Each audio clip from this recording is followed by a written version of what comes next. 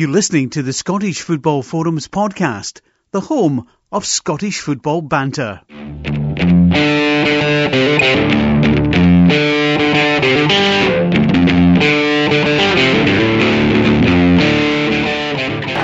it's a moment these Motherwell supporters have waited 39 years to see. And listen to the acclaim for Tom Boyd. The Scottish Cup held aloft. Hello and welcome to a Scottish Football Forums podcast throwback special. On the 18th of May 1991, we saw one of the greatest Scottish Cup finals of all time as Motherwell defeated Dundee United by 4-3 in a pulsating affair at Hampden Park that had just about everything. 30 years on, we hear from a media man, two fans, and a goal scorer from that incredible occasion. I am delighted to be joined by the man who commentated on that epic final along with Ali McCoist, the voice of BBC Scotland for 7 years, Jock Brown. Welcome along, Jock. How are you? Nice to see you. How are you? Yeah, good in these uncertain times. Obviously 30 years since Motherwell went on that incredible run playing that an amazing final in the Scottish Cup. It's amazing how time flies by. Absolutely right. It's the best final I've seen. Yeah, from a neutral point of view, it was definitely the best final I've seen. And the whole cup run came at a bit of a difficult time for the city, so for the town itself, because I understand at that point that was when they announced that Ravenscraig was going to close. Oh, the whole place was in desolation, really. Yeah, that's right. Yeah, it was a terrible time for the town of Motherwell, no question. Really, all the news it had for a long, long time was bad. And this undoubtedly made an enormous difference. Yeah, because unemployment, I think around about the early 90s there was a recession at that point. It was still the tail end of the Thatcher era. As we mentioned, Ravenscraig was closing. It was quite high unemployment at Motherwell. So I mean, it was hard times. It was the worst period perhaps in my lifetime. For the town of Motherwell, no doubt about it. Because I used to work there. I was a legal practice in Motherwell at that time, so I was very well aware of how things were becoming depressed. And I was also very well aware of how important it was for the football team to do well, because the office I was in actually was a short walk from Fir Park. Yeah, yes, Ian would have definitely got the buzz, but. I mean, when the draw was made for the third round, there must have been a bit of fear getting drawn against the holders, Aberdeen. Aberdeen were doing well in the league at that point. That was the year they obviously lost the last day of the season to Rangers. So it wasn't an easy task, but I think a lot of people would have written them off, but they stuck to a good game plan, kept Aberdeen at bay, and then Steve Kirk comes on, one touch, and the rest is history. The first touch he had, that's right. The free kick, the short free kick played to him, that's right. I remember it very well. And it was an incredible left foot shot for a long way out. And Theo Snelders was a good goalkeeper for Aberdeen. Oh yeah, he was one of the best in Scotland at that point. Obviously, being an Aberdeen fan, I was actually at a different game that day. But and I came out to hear that Aberdeen lost. I thought, oh right, okay, that was a bit strange. But in terms of that, I mean. Did you just basically get that game because at those points it was before before live matches came in, and did you just get that game simply because it was viewed as the tie of the round? It was definitely there was a habit of going with the holders in the first round. That was quite a normal thing to do, and Aberdeen with the holders, so it was not unexpected. And Motherwell weren't bad at the time; they weren't a bad side, so it was an attractive tie. I can't remember what other ties were, whether there were any other good ties at that time, but that certainly looked a very attractive one. Yeah, it definitely was. And for Motherwell to pull off that result, I mean, was it a shock to you that they managed to do that? Because I think it was the first time in like 26 years they'd even won at Pittodrie. I wouldn't say a shock, but I would say a surprise. The reason it wasn't a shock for me was because of the manager. Because he was a very, very acute individual. He knew his business very well. And you knew that he would have a plan. He would have a plan for the task. And frequently, he could pull it out in a big game. And, I must confess, I did think Aberdeen over a piece would win, but it wasn't a shock. Just a surprise. Yeah, I think, given the fact that both teams are in the same division, to be fair, although there was a almost a golfing class at that point because Aberdeen were higher in the league. Motherwell, as you rightly point out, were a decent side running around about mid-table. They also were a decent side with one particular genius in the team. Yes. And when you're carrying a Davy Cooper in your team, you've always got a chance because you knew that Cooper was liable to be something pretty special. Yeah, because at the age of 35, 36 at that point, he still had skills, and obviously he set up the goal for Steve Kirk that day. That's right. Because I think Aberdeen players were expecting the ball to be played into the box. And did Tommy McLean not say something like, "Don't you effing shoot" to Steve Kirk when he went on? No, that was a different. No, that's a different story. Later in the semi-final, that was the case. There's a goal scored in the semi-final, and the players I know for a fact shouted to Colin O'Neill, "Don't shoot!" Right. He rifled into the top corner. Yeah. Yeah, we'll definitely come on to that goal soon. But before Motherwell got even that far, it's a tricky drawing the next round. Although they were at home, Falkirk were riding high in the first division, as it was then. They ended up winning the league that season under Jim Jeffries, and twice they pulled Motherwell back. But again, that man Kirk came on, and Nick Cusack scores an absolute cracker in the last minute of the game, or near the end of the game, win it 4-2. It was an epic cup tie. That was going to be a great game actually, because I did that one as well. I commentated on it, and you always find a team that's doing extremely well in a division below are into the habit of winning. They're used to winning, and they go out with bags of confidence, even though they're playing a level up in terms of the league positions. You knew they would come with bags of confidence and belief that they could do something, and it was a cracking game, that one. It was a really very, very good game. Yeah, definitely. And there wasn't a big gulf between mid-lines of the Premier League and top end of the First Division, because Absolutely right. most teams in the First Division tended to come up and stay up, as Falkirk did the following season. But Steve Kirk again, super sub. When Motherwell get through that game, did you have an inkling that something could possibly happen, or was it just the case it's still early? Let's see what the draw happens. No, I didn't see that far ahead. I must confess. No, I wasn't at all thinking that way, because in any Scottish Cup situation, it's hard to see past the Old Firm, really. You always expect at least one of them to make the final. And if one of them makes the final, they don't often lose finals if it's one of them against the rest. So, no, you're not thinking about that. You're just taking it one round at a time. Yeah, obviously enjoyable. But the next round, you were given Motherwell again the Saturday because you had the Old Firm on the Sunday, a famous cup tie, that one. Not so great at Fir Park, and probably Motherwell's worst performance in the cup run, the 0-0 with Morton, who maybe lucky to survive it. Mm-hmm. Maybe lucky to survive it. Yes, that was a poor performance over the piece, but you could look back at that. I think Morton would have got away saying, "This is a chance we missed," even though they had the replay at Capello. And the replay was a tough game too. Mm-hmm. Yeah, I mean, was there any particular? Because I don't really remember this game. To be perfectly honest, the Morton game was the first one. That is, was there any particular instance in the game where Motherwell really got lucky that you recall? Can't recall that. No, I really can't recall it. In fact, it's not a game. Of all the games they played in that run, and I saw all of them really. That was one I don't remember much about at all. It was a bit nondescript. I don't recall much to do with that game at all. In fact, for the replay wasn't a great game either. I don't remember the two goals. I mean, Tom Boyd got one, and then John Gagan, who had just left Motherwell, got one and ran over to the Motherwell dugout to tell Tommy McLean what a mistake he made, or something like that. I think he's told that story a few times, and after speakers, he's won awards for that, Mr. Gagan. Right. To be fair, it would have been difficult to remember much of the Morton game the first time round, because when you're covering an Old Firm game where it had four sendings off, it's a bit it's a bit hard for that, easy for that to be left behind. But the second one, Motherwell took the lead, Morton get level, and it goes into penalties.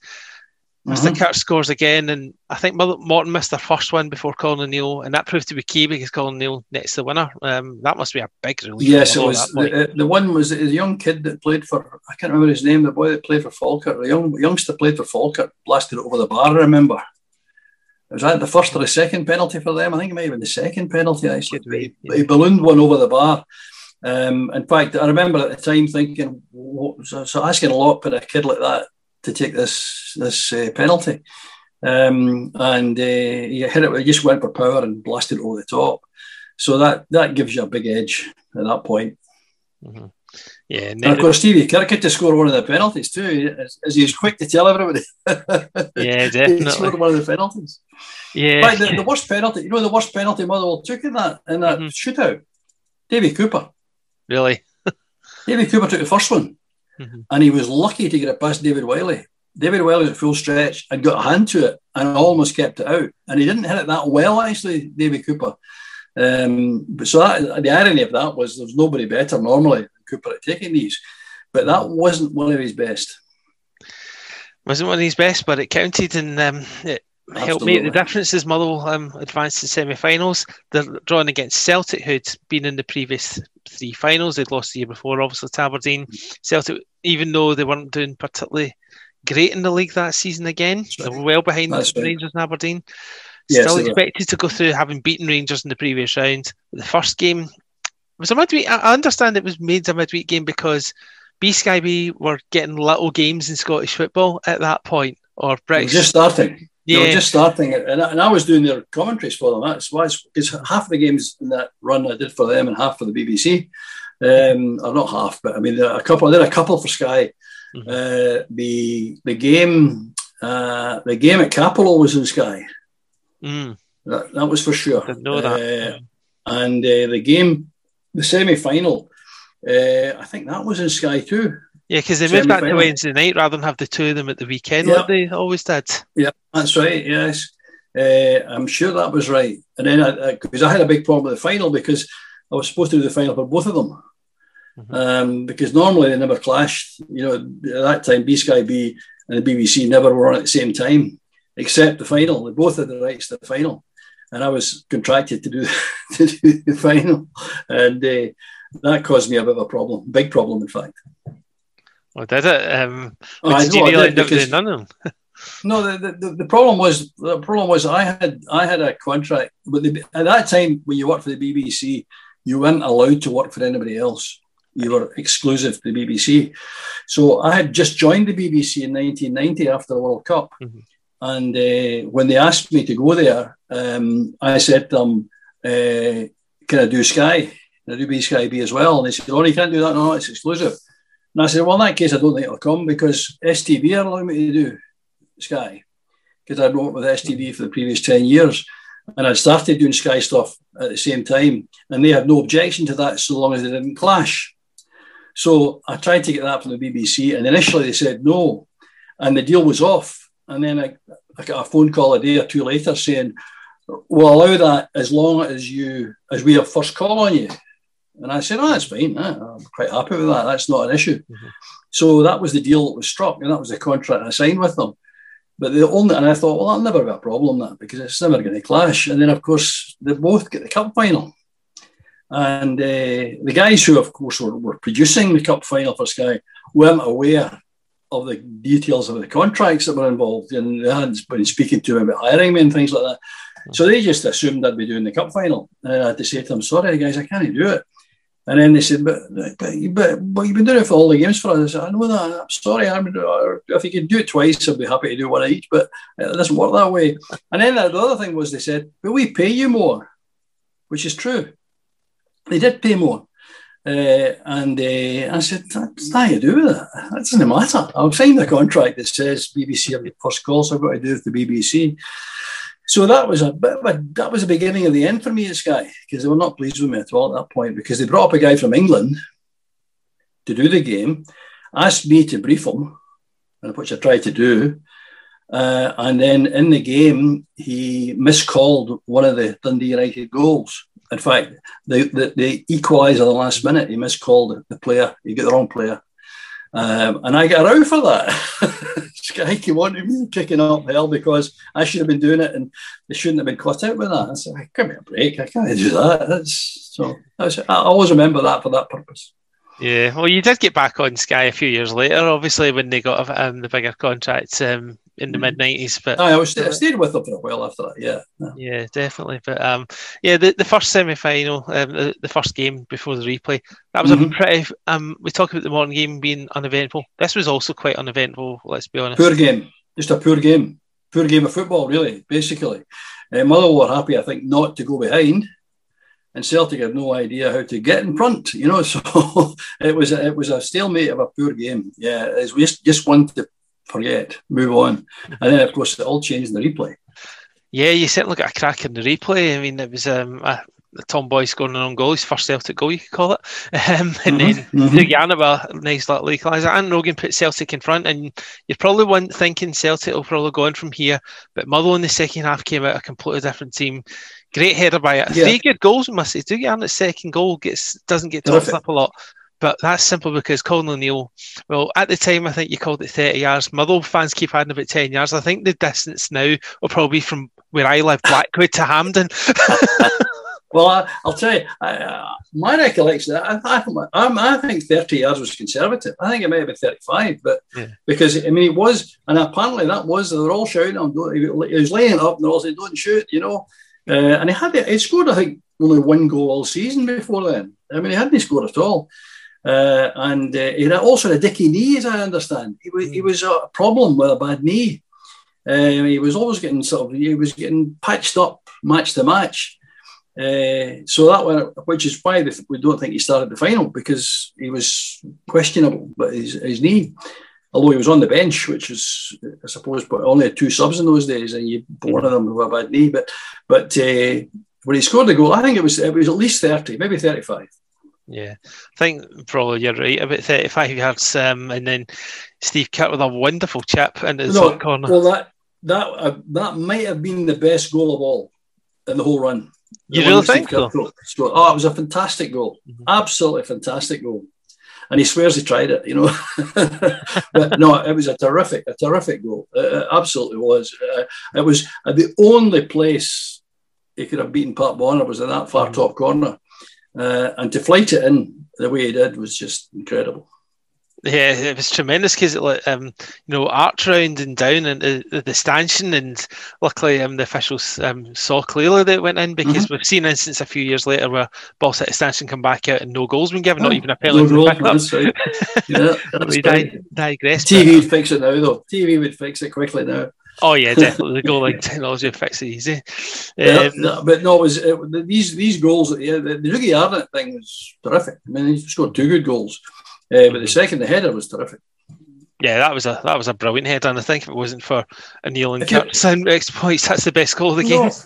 If you're 2-1 down at Hampden against Celtic in a Scottish Cup semi-final replay, nobody would give you a chance.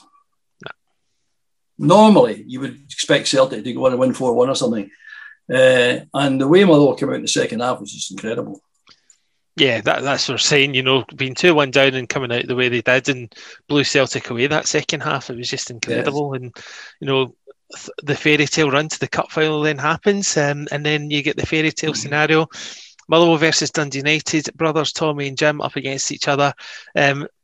On normal circumstances, it would be an occasion they look forward to, but it was tinged with sadness as well because their father passed away the week before. Yeah, that gave it a totally different emotional slant during that week in the build-up. It was particularly sad, no question about that, because you can imagine that Dad, if he'd been fit and well, enjoying that, couldn't lose, could he? No. One of his boys was going to win it. And this is the days before half and half scarf, so it would have been difficult for him to pick one. God rest his soul, but yeah, it was. And the other element that was interesting about that was that Dundee United hadn't won the cup and were always losing in the final, or regularly losing in the final. Yeah. So there was a strong body of opinion thought this got to be the time they'll win it. Because they'd lost to St Mirren in '87, hadn't they? And they'd lost to Celtic a couple of times, but they'd lost to St Mirren in '87 when they thought they were going to win it. Yeah, that was a big killer for them, that one, because they also lost the UEFA Cup final that same season to Gothenburg. Yes. They'd lost, I think, was it 3 times to Celtic, once to Rangers in previous finals. So they must have been eyeing this up, saying this has got to be a chance. It's almost now or never. Certainly for Jim, God rest his soul, that this proved to be the case. But Motherwell again probably went in as, although they had a talented team, they went in as underdogs. Yeah, but the other thing to remember about that final was that when it became Motherwell versus the D United, people thought there'll be no crowd here. There won't be a crowd. because the semi-final, Dundee United played St Johnstone, I think, and they played that game at East End Park. Yeah. And the crowd was something like 16,000 or something like that. And the feeling was that the final at Hampden might have 20,000 at it or something like that. And it was 57,000, which was remarkable at that time for two non-Old Firm teams and no Aberdeen there. You know, it was none of the big guns, really. Oh, you could call Dundee United a bit of a big gun, but they weren't a big gun that attracted massive crowds. And on that basis, to get 57,000 turning up was remarkable. Yeah, I think half of Motherwell turned up for that game. You know, absolutely. Probably there might have been one or two non-Motherwell supporting fans in the Motherwell crowd that day, just cheering on the local team, which is great. And absolutely. I remember some of the build-up, you know, seeing. This is what I love about Cup Final Day, is that you see things like the cakes in the shop, you know, decorated nicely in the banners, you know. Both at Motherwell was particularly good. I think Dundee United also had some in theirs, although they had been careful with the shops given the two teams. They always do. There's always a newborn baby they wrap up in a claret number scarf or something like that too. You know? Yeah, it's cheesy, but it's absolutely brilliant. I'm looking forward to the Euros for Scotland doing all that sort of carry on, but that's a chat for another day. Absolutely, yes. Yeah. Hope that works. Yeah, I mean, I looked at the Motherwell team that day. So you had Ali Maxwell in goal, you had Jim Griffin, Tom Boyd, Chris McCarthy, and Chris Patterson across the defence. You had Luke Nyholt, you had Ian Angus, Phil O'Donnell, David Cooper, Ian Ferguson up front with Doug Arnott, and the subs were Kirk and O'Neill. But left out the squad, I don't know if it's a mixture of injury or just been left out. Nick Cusack, John Phillippin, Jamie Dolan, who were all good enough players, and they must have. I think Nick Cusack might have been injured. I think the other two weren't. I think they were just left out. Aye, yeah, that's right. No, that's very sad. The ones that had contributed so well on the run finished up not getting a start. Yeah, that's right. Not getting the squad even. And of course, the trouble with the squad was it was only 13 players in those days. You didn't have 7 on the bench. Yeah, because Kirk could play up front and he could play. So I think he went and goal a couple of times as well. So he had the versatility there. Colin O'Neill could play in midfield, but others could move about the pitch. So, but yeah, that was tough selections. But yeah, the game. You knew the game was going to be a cracker when Freddie van der Hoorn hit the post from a free kick after about 7 minutes or something. It hit the into the post minute for a by kick. I remember Coyce's commentary talking about that. That's right. That's right. Ali McCoy was a bullying about the whole game. I mean, he thoroughly enjoyed that. In fact, I've worked with him many times, but I can't remember him being any more enthusiastic than he was that day. Yeah, I think you must have get early because he was still a player at those days, scoring lots of goals for Rangers. And did you have an inkling then that he'd go on to be such a good pundit that he is these days? Oh, I knew right away. Absolutely. And there's a difference between a co-commentator and a pundit. They're not necessarily showing the same talent, the same skills. He, I think, does both. But there's some people who are good pundits who are not great co-commentators, and other guys who are the other way around. He's one of the guys that covered both sides of that and was a good operator either way. Yeah, definitely, certainly, and good reputation. He's worked with John Champion in particular. He works really well with him. There seems to be some co-commentators that work well with different commentators to others, and that's a partnership that works very well. No, there isn't any doubt at all about that, because I can tell you, because I've sat beside a host of them. I could give you a list as long as your arm of guys I've sat beside in co-commentary situations, and you do, if people ask me, and I'm not going to tell you who my favourites are, but they feel like who you like working with, it's the ones I felt most comfortable with. You know, they might, I'm not sure whether they were the ones that the public would say were the best, but some you sit beside and you feel really comfortable with, some you don't quite feel so comfortable with. And you feel your timing works with some and better than others. It's quite an interesting dynamic, that. Yeah, definitely. But with McCoy, I've always found McCoy from all the way through. Another guy who was involved in that cup run was Andy Gray. He started out. Andy Gray was in the Morton game at Capello, and he was very good. No question about that. He was very good too. Yeah, he just knew he was going to go places. So in the cup final, obviously, Van der Hoorn, that's supposed to early on, and then Ian Ferguson fantastic header to put Motherwell in front just before half-time. A great cross by Jim Griffin, it must be said as well. So I think Ferguson laid him off, then went into the box, and his header in the top corner was just sublime. Well, the header was... people underestimated Ian Ferguson's ability in the air. He was a far better header of the ball than folk realised. Because he was such a very good kicker of the ball. He struck it beautifully too, so he scored most of his goals. He scored with his feet, but he always had the ability to jump way above his height. His spring was great and his timing was terrific, and that goal was a cracker, absolute cracker. Yeah, and he only joined Motherwell midway through the season at that point. So I remember starting the season at Hearts, and that's right. And he was doing okay at Hearts at one point. And I guess his former club, that must have been even sweeter for him getting that goal. Which I obviously talked to him about. Absolutely, yeah, that's right. No, that was a great start. That's for Motherwell. That was great. Yeah, and then into the second half, this is where the drama really starts because Ali Maxwell gets clattered by John Clark. Obviously, this is in the days as we mentioned, no substitute goalkeepers. You wonder if Steve Kirk's going to have to go and goal at this point. This is obviously pre-Robbie Winters. Well, Steve Kirk went to warm up. Steve Kirk went to warm up, but he went as far away as he could from Tommy McLean because he didn't want to go in goal. And he was terrified if he got too near the dugout, he'd be put in goal. And he stayed well out the road. He told me that. He stayed well out the road. And Maxwell, to his great credit, showed terrific courage and stayed on. And he pulled off one absolutely magnificent save, and a second was maybe nearly as good. He scored right at the very end. He saved one from John Clark that would have taken us to penalty kicks if he hadn't saved it. I don't recall that one. I remember the Malpass one very well because people keep saying to me 7-goal thriller, and the thing that sticks in my mind most is that save from Morris Malpass in the last minute or a few minutes to go, full stretch, broken ribs, and they still made that save. Absolutely incredible. But the other one to remember for me, I've got to say, maybe the one that sticks out for me was Phil O'Donnell's flying header. Yeah, of course, because obviously what happened to poor Phil as well. But at that point, that came at a crucial time for Motherwell because United had got level, which Maxwell made a mistake.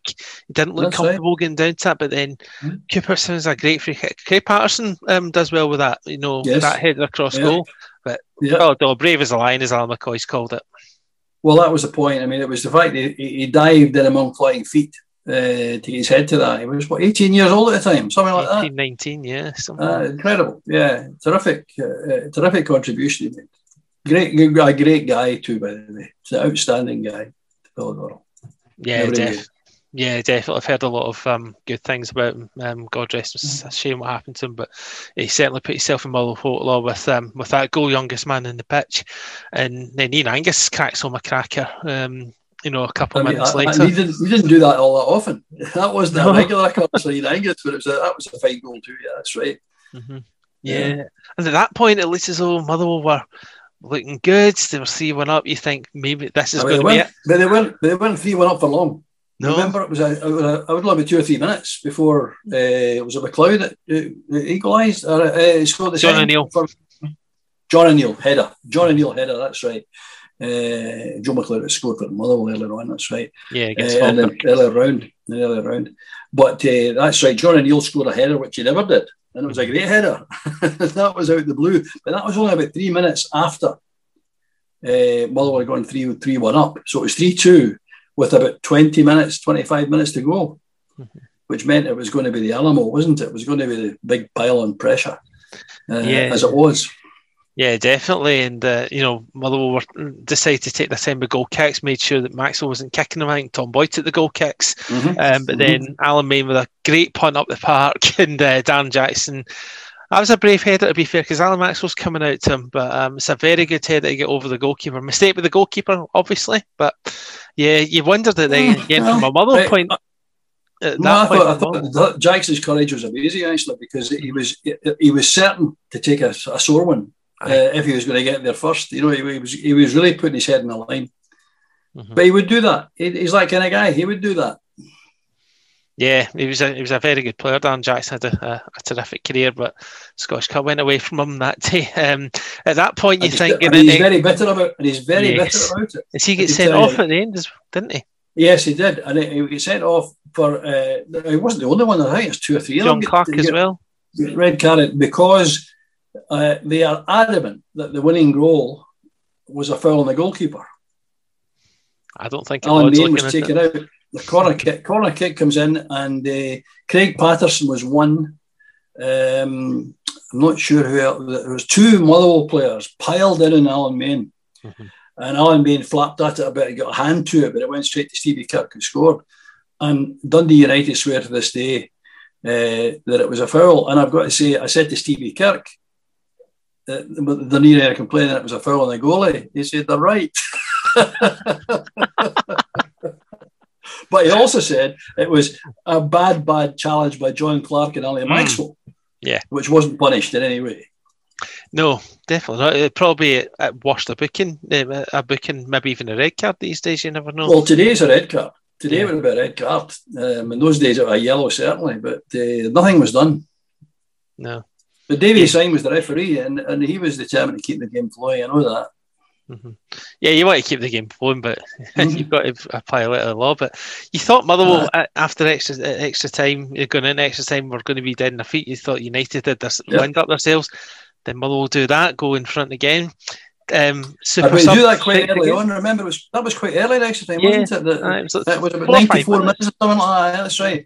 So that means they're now facing that onslaught again. The second time in the game, they're facing an onslaught from Dundee United. Yeah, and they survived it well, as we mentioned. That save from Ali Maxwell is just iconic. Well, you mentioned another save from John Clark. Just describe that for those who aren't aware. My recollection of it, and maybe I've got it wrong because I've seen so many games, obviously. My recollection was that John Clark was put through in the inside left position. And he chased the ball through, and Ali Maxwell came out, and he had a very quick opportunity to shoot for goal, and Maxwell came out and threw himself in front of it all, smothered it. Right, okay. It wasn't as glamorous as the one from Malpass, but it was a huge save. I'm sure that was in that game. I'm certain it was in the same game. You might be right, but because it's not a direct shot as such, the way you're describing it, that's why people probably can't remember it. It was nothing like the Malpass one for the photographers, if you know what I mean. For the glamour, but in the game at the time, I remember thinking, what an important save that is, and that was right at the death. It was just on the final whistle of the extra time.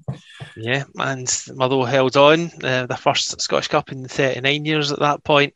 Dundee United still without a Scottish Cup at that point. But when that game finishes and you've got yourself to take a deep breath, just tell us about the emotions of covering that game. Being a complete neutral, obviously, with no affiliation to Motherwell or Dundee United. Just sum up the experience of that cup final. Well, I can tell you this, that any cup final, usually in those days, all the time I was doing that on a regular basis for STV and for BBC, the last game of the season was normally the cup final. Mm-hmm. And I can always remember that in other cup finals, even no matter how good they were or what the game was like, there was a massive sense of anticlimax that I felt after the game was over. I was driving home, and I think, that's the season over. The big build-up to the cup final, big special day, it's finished and you feel a bit flat. On that occasion, I recognised very early in that game, this is special.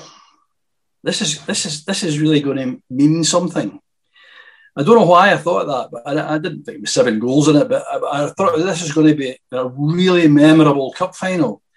And then there's a huge responsibility to try and do it justice in the commentary and try and pick your words well and give it the right tone and the right emotion and all of that. So I felt an enormous sense of responsibility quickly because I really got a sense this is special. This is going to be memorable and special. It was obviously going to be because of the family element, because of Tommy and Jim. But even beyond that, it became apparent early on this was going to be special. And I do remember also when the game finished, the sense of elation around the place about the event you had just been at and you had just covered. And I didn't have a sense of anticlimax driving home that time. It's about the only time after a cup final I didn't go home feeling a wee bit flat because that was the season over.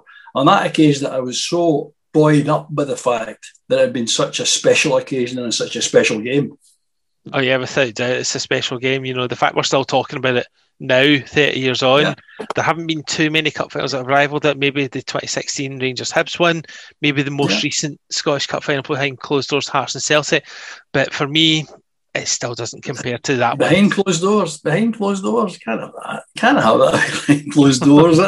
That's just not right. No, it just shouldn't be allowed, really. It had to happen for obvious reasons, but really that doesn't compare. No, I can go back a bit further. There were some great finals when Aberdeen were winning regularly. Remember 82, 83, 84? I did all of these, and they were cracking games too. That was Rangers and Celtic were playing against. And they were great finals too. But not as good as this one, in your opinion? No. This was the best. This was definitely the best final that I've been at. No question. Yeah, and just to wrap up, Jock, you obviously managed to cover, by luck in some ways, you managed to cover every single one of Motherwell's Cup games that season. Just talk about how much that meant to you, covering the whole Cup run. And obviously the final is itself. Well, you know something? I wasn't aware of that. I wasn't aware of that at the time. It was only later that it dawned on me. Because at the time, the way the games are coming, there's so many games coming on. The games are coming out in a relentless fashion. And I wasn't sort of looking and thinking, I've done Motherwell every round. I never thought about that at all. And I didn't give it any consideration at all until much later. So I wasn't conscious I had been every round. And it's only, and in fact, it's only beginning to mean something about now. When it's the 30th anniversary, people are talking about it. It's a big item now in Motherwell at the moment, I can tell you, because I'm working on the Motherwell TV coverage. And I know how important it is to everyone out there, this 30-year thing coming up. And that's the hope that they could emulate that performance, but that might be difficult. Yeah, it might be difficult. I mean, as we record, we don't know what the Scottish Cup finals going to look like. They've only just announced on the day we record the dates for this year's Scottish Cup, which will be interesting. And hopefully by then there'll be some fans allowed, although it's not looking great. But for now, let's just enjoy the memories of Motherwell 1991. Thanks very much for your time, Jock. Great pleasure. Thank you. Cooper with a free kick. Looking for Craig Patterson. Getting up well. There's the header and the goal for Motherwell. It's Phil O'Donnell. We're now into the fan section of this 1991 Scottish Cup Final special, and I'm delighted to be joined by two Motherwell supporters from the MFC podcast. We have Scott and Andrew. How are you doing, guys? Magic, thanks for having us along. Good, thanks. Pleasure to be here. Yeah, and I understand that you two were relatively young men back in 1991 from our off-air chat. So, yeah, great and good ages to be sampling this occasion as well. Yeah, well, I was 12, but really vivid memories of it. But probably because I've watched the Cup final probably at least once a month ever since 1991, brings the memories flooding back. I was a wee bit slightly older. I was maybe pushing it to say fresh-faced schoolboy, but slightly older, so I can remember that quite vividly as well. The full round, the excitement, the kind of even the feelings beforehand. I mean, one of our fanzines at the time was entitled "Waiting for the Great Leap Forward," which kind of summed up the kind of feelings, and the Scottish Cup run in 1991 was what we hoped was going to be that great leap forward. Yeah, well, it certainly brought a bit of positivity around the town, the whole Cup run, because obviously at that point that was when they announced the Ravenscraig was going to close. There was high unemployment. It was a bit of a difficult time in the area. I don't know what you in particular, Scott, would have remembered being 12 years old at the time. But Andrew, what do you particularly recall about things at that point? I have to be honest. I was I grew up. I was kind of stayed in the dark side of the kind of county. I actually grew up in Airdrie at the time, so I was kind of slightly shielded. I know. So I was kind of slightly shielded to a certain extent. The support of Motherwell for me was kind of very much a kind of personal or a family kind of thing, and we're not living in Motherwell itself. I have to be honest, I don't really have any massive recollections in terms of the impact it was having, personally. quite obviously, there's so much footage looking back from people at the time, and even kind of recollecting the period as to just how difficult it was. And as you do become older yourself and you appreciate the kind of circumstances, you look back, the kind of repercussions of taking an industry which was the rock of the town for decades beforehand, for it to be in the process of being decimated. Something like the run was just, it came along at just the kind of perfect time to sort of lift the mood for people in the kind of town. For me, obviously being 11, 12 years of age, you don't really understand what the whole importance of employment, etc. means, but I did know that it was a massive part of your life. I grew up in Wishaw. My dad was born and bred in Motherwell, and it was like you didn't have a family. There was nobody, for example, at my school that didn't have a family member that was employed by the Ravenscraig, or there was another big factory next to it, Anderson Boys. So it was a massive thing, and you kind of at the back of your mind, you knew that something wasn't quite right. And it wasn't really probably until when they pulled down the big tower that I actually realised what a significant part of history that the cup final was going to play in this. And there was also a TV documentary filmed called Steelmen, where they had a couple of guys that worked in the Ravenscraig, and they said obviously that this cup run victory really built confidence and brought them together and kind of took their minds off it. So I think it happened at a perfect time for Motherwell as a town. Yeah, it definitely did lift a bit of the gloom at that point, and it all started in the January when you went up to Pittodrie to face the then holders Aberdeen. The record, I understand, was you hadn't won there in 26 years. And then, so I mean, you must have feared at that point going to Pittodrie. The best we can do is a replay if we're lucky. But you actually came away with an incredible win with Steve Kerr first touch, and the rest is history. Yep. I think McLeish had a goal that was dropped off as well. But just the way that it's Motherwell, you're always doom and gloom. And I remember my dad saying, that's the only game that I never actually went to, was the Aberdeen game. My dad was quite defeatist and thinking, as you say, Aberdeen were the holders, and we just didn't really hold out much hope. And I suppose it was the start of great things. I've watched that goal countless times. Listened to Stevie Kirk's interview after it, where he was adamant he was going on to score, and there he was. And I always remember Tommy McLean after it. He said that Tommy McLean fined him for being out of position for when he scored the goal. I'm actually the same. That's the regret I have, that's the one game in the kind of cup run that I didn't make it to either. At the time, I did a tatty run around about the local village.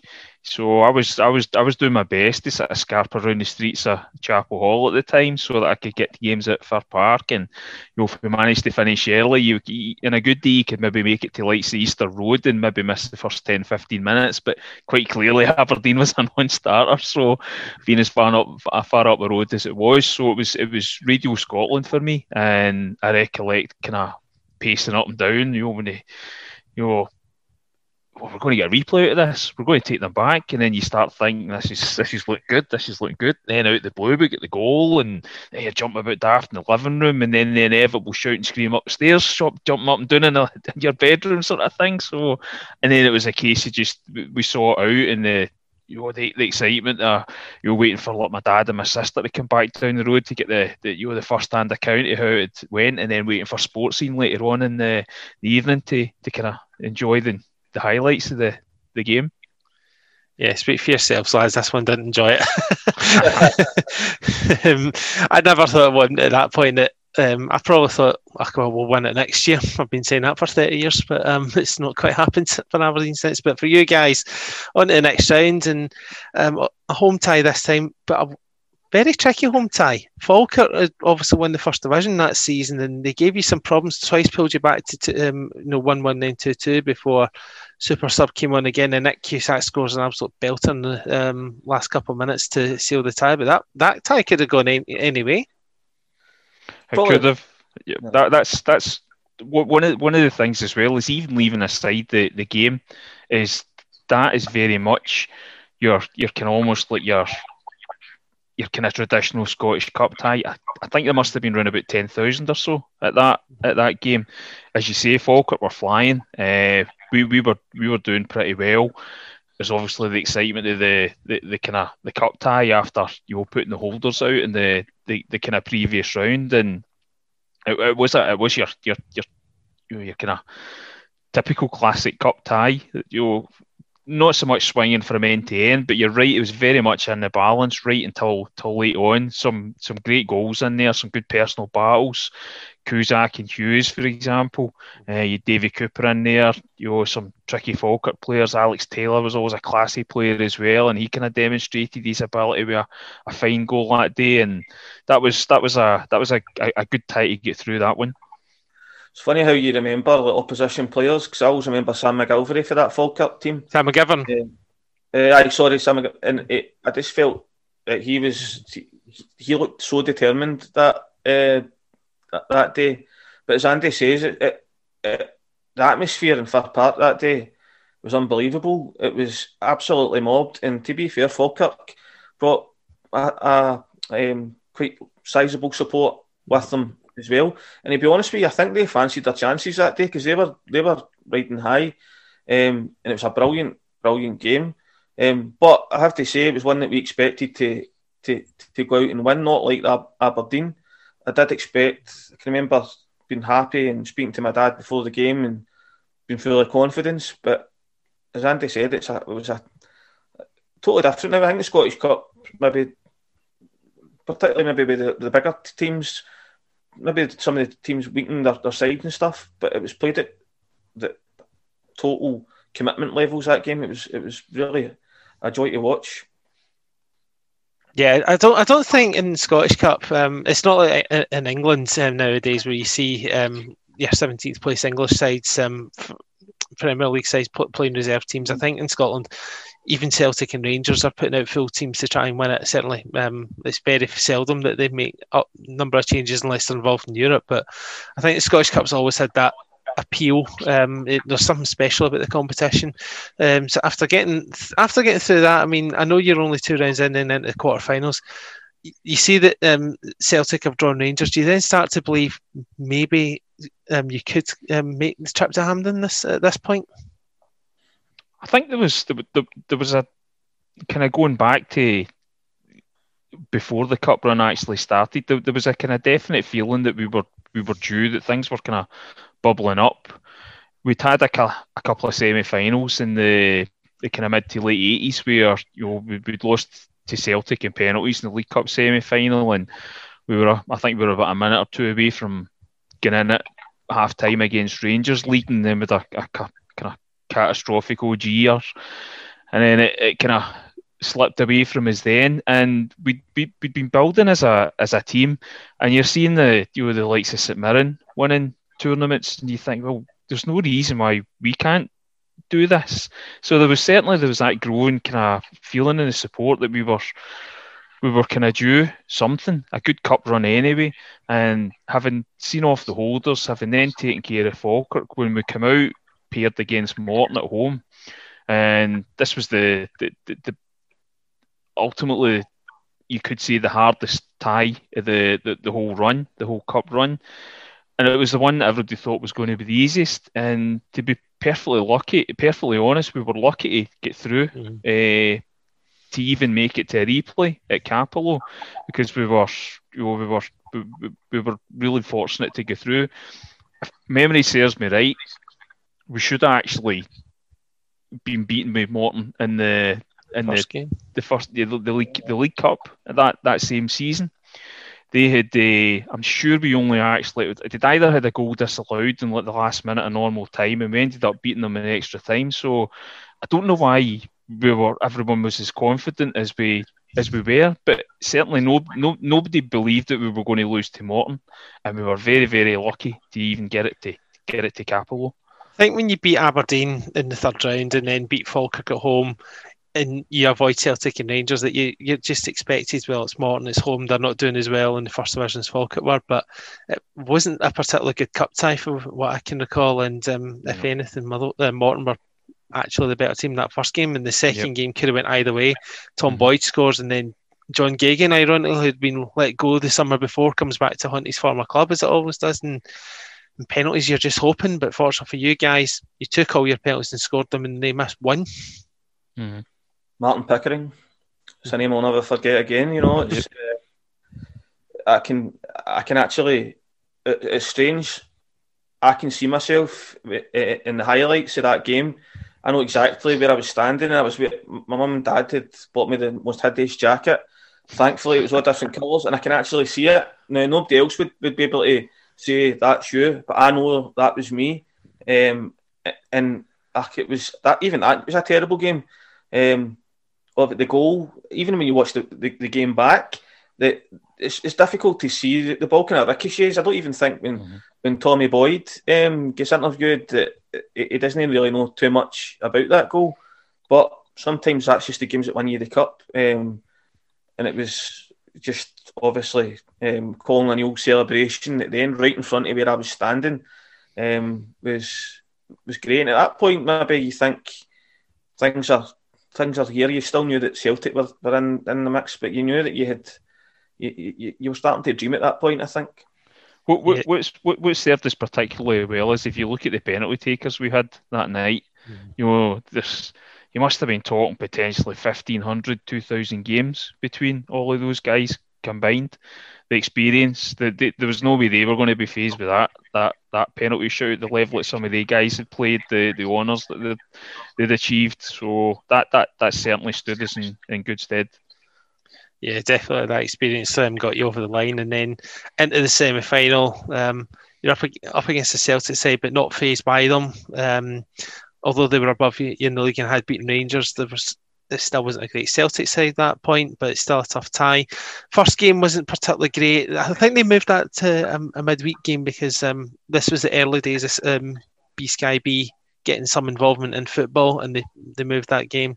And then the second game, the replay is just an absolute cracking match. I mean, when I was speaking to Jock Brown last in the first part of this podcast, we're talking about the quality of goals. Everyone talks about Colin O'Neill, but Dougie Arnott's goal is very understated that night because that's a superb flying header and a crucial time because you're 2-1 down at that point. I think, but even going back to the game before, I think that it's really important that you look at that game and you look at being a club like Motherwell coming up against any of the Old Firm in a semi-final or a final, you're always going to be that underdog. Yeah. And the fact that Ian Ferguson hits the post with that free kick, that's you. Your chances are over. The media, even probably yourself, thinking that. And then when the way the second game started, where Celtic get a goal chopped off, then there's the kind of a terrible Celtic first goal. I remember standing there thinking, it was pouring rain that night, thinking this is just going to be an absolute shitfest, basically. A young boy thinking this is the Celtic have broke my heart. And look, I would actually go as far to say that I enjoyed the semi-final just as much as the final. Now that's a massive thing to say, but the final was completely different. It was a family final. That was the kind of a hardcore fans that had been here at Hampden in the pouring rain 2 weeks in a trot, and I don't know. It just felt amazing. Probably because it was beating one of the Old Firm. The memories of that game are phenomenal. And you're right. And when we talk about the final, go and talk about Dougie Arnott. But what a player he was. As Andy said, when you look at that squad, some of the players, if they were playing now, they'd be in the Scotland squad. Do you know what I mean? It's what a player he was. I think having been perhaps overconfident going into the Morton game, I still had an element of confidence going into the first semi-final in particular, because we had a fantastic record against Celtic building round about that kind of era. We'd gone to Parkhead a couple of times and beaten them. We'd beaten them in the opening day that season. Yeah. We'd beaten them about 10 days before at Parkhead.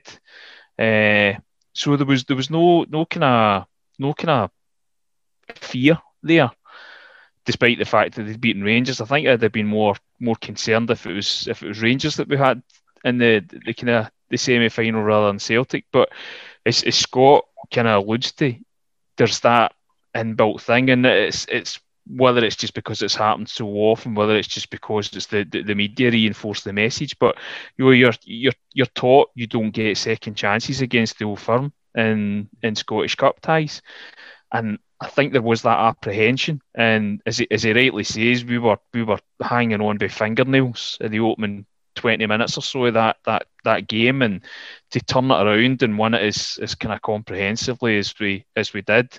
And again, it's a view that I've heard expressed, more than once, that the kind of feeling of actually making the final was kind of stronger for many people, simply because it was almost like it would have been a first in a lifetime for so many of our support at that time, and it was just quite a feeling. And it's anybody that was there, it's right up there. The final's obviously up there as well. It's clearly majestic, but the semi-final runs it very, very close in terms of everybody that was there in terms of their kind of favourite games. It's kind of groundbreaking stuff in many respects for so many of our support to actually see us make a final. Yeah, I think that's fair. I mean, especially when you beat one half of the Old Firm, that's always going to elevate that even further. The fact it was Celtic that you beat to get to Hampden, just adds any other semi-final victory by tenfold. So that's a definite understanding thing to say than when you say the semi-final meant more than the final, or to some degree. But I mean, Cullen Neal's goal's obviously iconic. I think he was about 35 yards out, but Motherwell fans seem to add on another 5-10 yards of here, so it must be the distance of Carlisle to Fir Park. Colin and Neil adds on another 5 and 10 yards every time he talks about it. Never mind Motherwell fans. Yeah, it was just a sensational strike, and Steve Kerr's chip. I mean, that's a superb goal as well. That just the way he chipped the goalkeeper. John Brown actually says that was a better goal, which I kind of understand because there's a lot of good technique there. But given you were 2-1 down, it's even better. There's a fantastic photograph just when you're mentioning like the goal going in like that, and I can't quite remember whether it's Kirk's or whether it's Neil's, but you could just see it's like an old black and white grainy image, and you can just see the ball going into the top corner. Pat Bonner's kind of scrambling hands as he's flailing there, unable to grasp it. It's a great image. Mm-hmm. Yeah. And then obviously that meant that you got through to the cup final. Do you think there's extra pressure on Motherwell then, having beaten Celtic?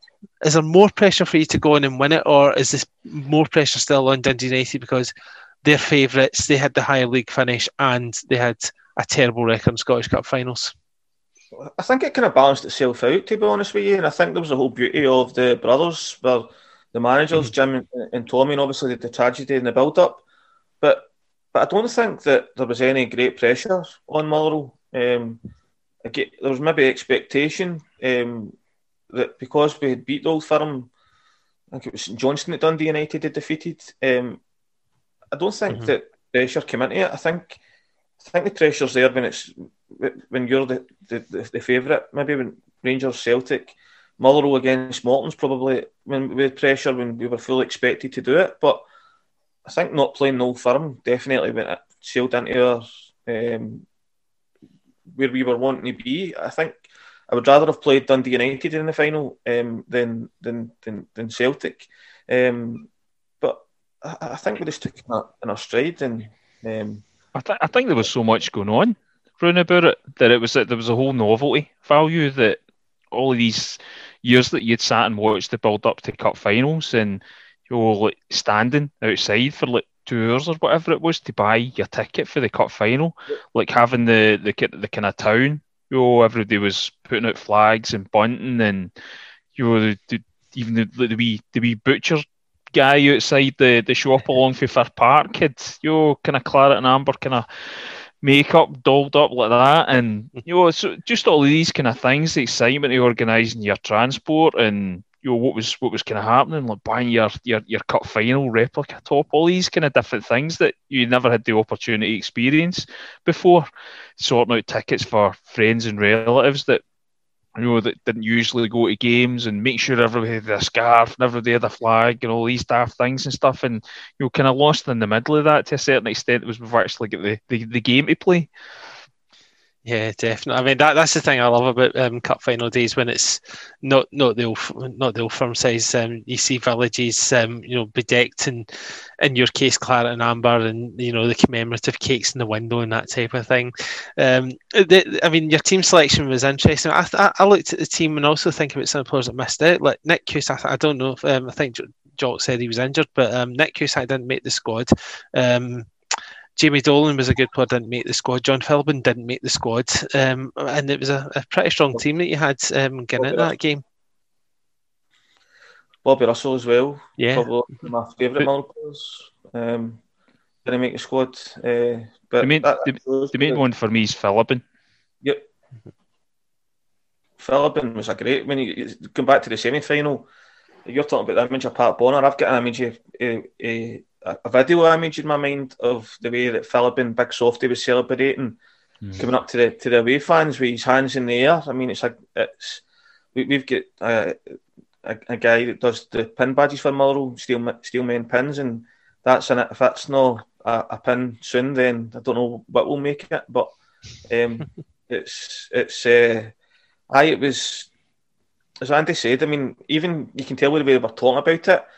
Some of the bits you've got goosebumps even going back to something that happened 30 years ago. It's phenomenal. Mm-hmm.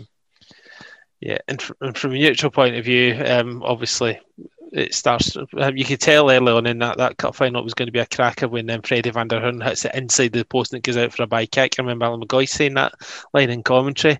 You could tell by then he was going to be a good pundit as well, to be fair. And then Ian Ferguson, a sensational header to open the score, and just a wonderful header from a great cross from Jim Griffin, and another underrated player. Mm-hmm.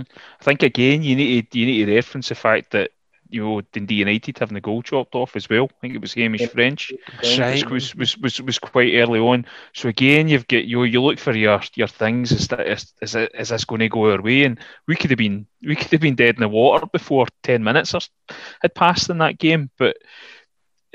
As you say, we slowly we got a foothold in it, gradually started getting involved and Jim Griffin, one of the kind of local youth graduates, putting the ball through and eventually put away by another kind of longer back term for Park Boys Club kind of youth graduate, and Ian Ferguson heading home. So a wee bit of glory there for the kind of youth development guys of Bold there, and you've no kind of feeling of, you've no inkling of what's to come at that point. So you're celebrating it for all of that as if that could be the winning goal, and little did we know what was to follow. Just I've got my wee personal story here that I'd like to tell you about. So back to the cup finals, Andy said that there was a queue for the tickets, etc., and there was everybody sorting out your family's tickets. So my dad ran a supporters bus for the semi-final, and he ran 2 buses for the final. And he was an organiser. He's no longer with us. So my dad, everybody was on the bus. Even the local minister was on the bus. It was great. And just if you visualise the way you would drive up to Hampden just now, where Asda is, it wasn't there at that time, and I can see my dad coming down the bus. My mum was on the bus, and I just knew there was something wrong there. This is obviously pre-mobile phones, and my dad had forgot the tickets. Now, we were literally an hour before kick-off. 11 coming up in 12, and my mum and dad just got off the bus, and by pure chance there was a black Hackney in front of us. So they jumped in the taxi, and I'm like, what's going on here? Am I not going to get to the cup final? I was in tears. And he had not just, I think it was maybe about 12 tickets that he had, but my friends' dads and their families were there. We went and got replacement tickets into the ground, and to be honest with you, a 11-year-old boy, I was like, well, as long as I'm here, it wasn't really too bothered. But the amazing thing was that my dad actually found us. Now that, again, it's pre-mobile phone. So he missed the first goal. Him and my mum missed the first goal. It cost him 80 quid for the return trip and the taxi. Now back in 1991, that was a substantial amount of money. Plus he had to pay everybody's tickets back. Now, fast forward, I've created my own charity, which I'll not bore you with, but to raise some funds, I had a charity night, and I created a cup final picture. I showed Andy, and I'd seen it, and I got in touch with Dougie Arnott, and he signed a couple of things. But the one thing that made it really stand out was I'd still got the match tickets, so the full match ticket. So he signed it, and about a month later, Dougie Arnott actually got in touch with me and said, "Look, I've not really got a great deal of stuff left for my time at Motherwell. I would love it if you could make me one of exactly the same pictures." And obviously he came down to my house and collected it, and we had a wee chat about my dad, and it was a really kind of a really fitting moment that terrible time but made the cup final for me so much more memorable. And now a part of my dad is in the one of the players' living rooms looking down, and you think, you kind of like that. I mean, it's such a great story. I just hope and pray, my wee boys listening to me now, I just hope and pray that I get the opportunity to share a moment like that. But I can assure you, I will not forget the tickets. That's a lovely story, Scott, and God rest your dad at this point. Yeah, so your dad obviously made it for the second half, and this is where you start to think, is the tide turning? Because Ali Maxwell suffers a horror injury, broken ribs, because there's no sub goalkeeper. Steve Kirk's actually warming up in case he needs to go and goal, but he somehow carries on. It's kind of his fault for the goal because he doesn't get down quick enough from Dave Bowman's shot, and you just wondered, is it going to turn the other way? I mean, you guys must have been really fearful at that point. You don't appreciate the severity of the injury. We've got no idea. You're the other side of the ground. He looks injured, but you just don't know. You don't know how bad it is, and you're just hoping it's a knock. He'll recover. He'll get better. And the kind of longer he's there, the more you must think. You think to yourself, it can't be as bad as it looks. So hopefully he's going to be okay. And by quirk of fate, within about 15 minutes or so of that, we've got a 2-goal lead, and suddenly you're thinking, that's it, the cup's in the bag. Not so. I think it adds to the beauty of the game, though, doesn't it? It adds to the memory of it, knowing that your keeper was virtually breaking the pain barrier for his team. I think it adds to I think that's why it makes it such a memorable game, because there's all these different factors that contributed to it. The Stevie Kirk story, the Ali Maxwell, and I think it will take some beating to get a better cup final. There was so many subplots. It's always going to be the greatest. It's going to take a lot for that, for me, for that to be the greatest cup final that I've seen. I know there's been a couple close ones with the Hibs Rangers ones and the Hearts Celtic one recently, but that was played in front of no fans. But this one had just so many subplots. You had Motherwell in front, and Dundee United looked so they were going. The momentum was then, and then Phil O'Donnell, talk about subplots. The youngest guy in the pitch puts his head where there's feet flying. A wonderful header to make it 2-1, and then Angus makes it 3-1. And again, you're thinking then, Motherwell's got their name on this. Of course, the famous phrase, brave as a lion, which was pertinent to Phil, who obviously passed away. And I agree. I can remember being and thinking, that's when Angus scored. That's it. We've won the game. I can remember even kind of relaxing and thinking about going back to Fir Park and just not even contemplating that they would come back into it.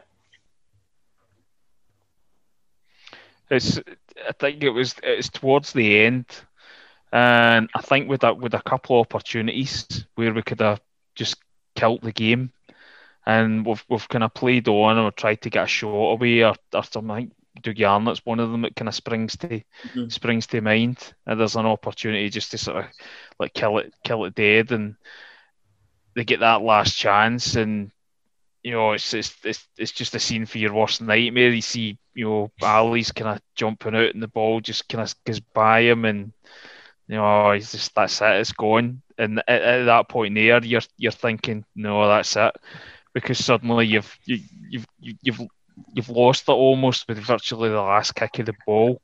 It's like, how can they recover? The momentum's completely with Dundee United. How can we?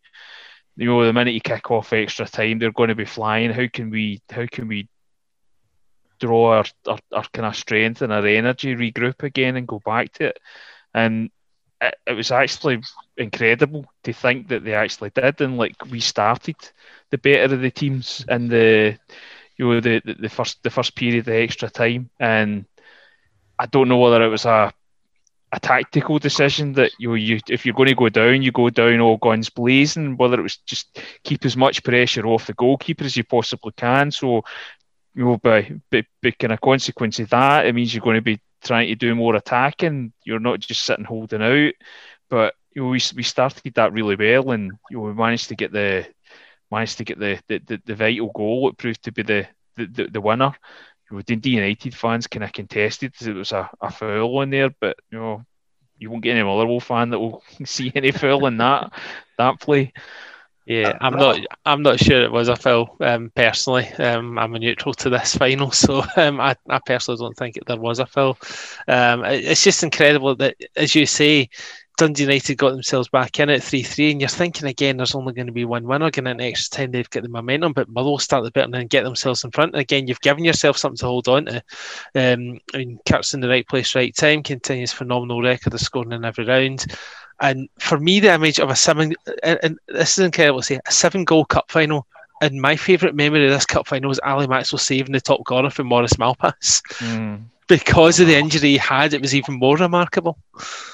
Unbelievable, isn't it? I mean, you think about that guy, the pain that he must have been in, and it was a phenomenal save. I mean, there's no two ways about it. It was, I don't know, considering that Maurice Malpas has been probably the worst Motherwell manager of all time as well, it makes it that wee bit more pertinent that now that he didn't score against us. But I was at the Motherwell Hall of Fame event recently, and Ali Maxwell was doctored into it, and you could tell the way he spoke how much that day meant to him, meant his career, everything. He spoke so well. It was just great.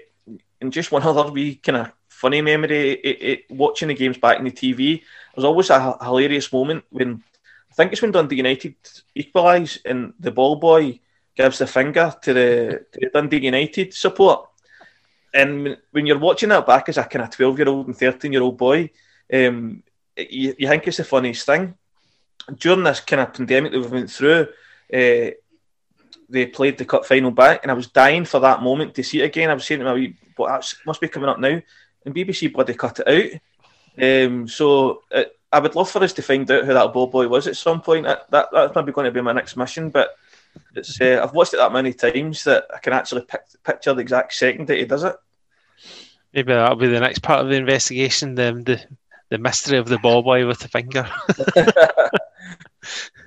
That's an exclusive phrase. So, and then the final whistle goes, and it's just unbelievable. First time in 39 years Motherwell would win the cup. And just sum up what the celebrations were like at Hampden, and then afterwards when you're back in Motherwell, or in your case, Scott. Immediately thereafter, it was draining. It was almost like for a kind of immediate reaction is you're going to celebrate, you want to celebrate, but you're actually like physically drained. You don't know there's an element. What do we do here as it slowly sinks in that we've won the cup, and you've been so engrossed in it, you thought you've lost it, you've won it again. Then there's a drama that Dundee United basically playing shooty in for the last 5 minutes, and suddenly we've done it, and it's kind of disbelief, and there's just players everywhere, people everywhere, and just you're standing there and you're taking it in, and we were in the terrace and behind the goals, and that's claret and amber ribbons in that cup that's been lifted aloft there, and then the kind of celebrations and the players coming out and running in front of you.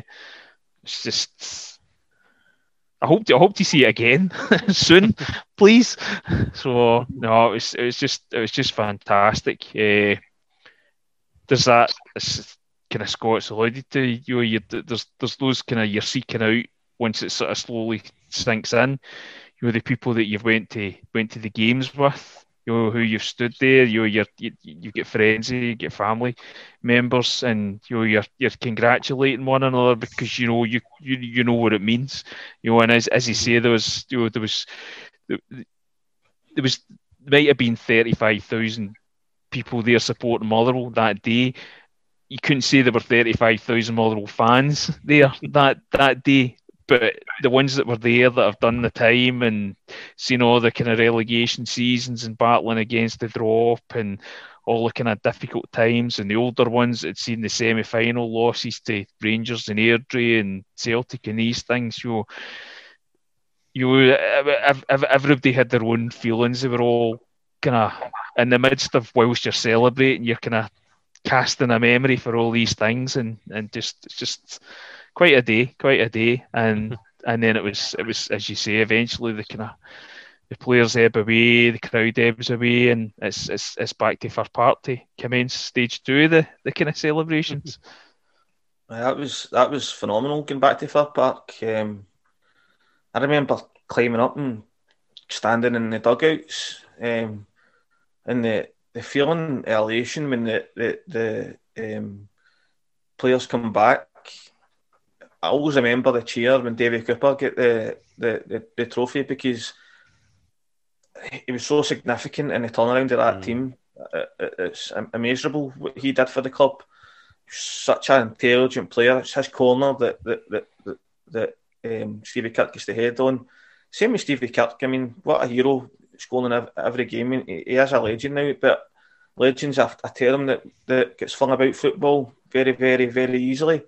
But I'll tell you what, every one of the players that played in that cup final will be welcome in at every Motherwell game.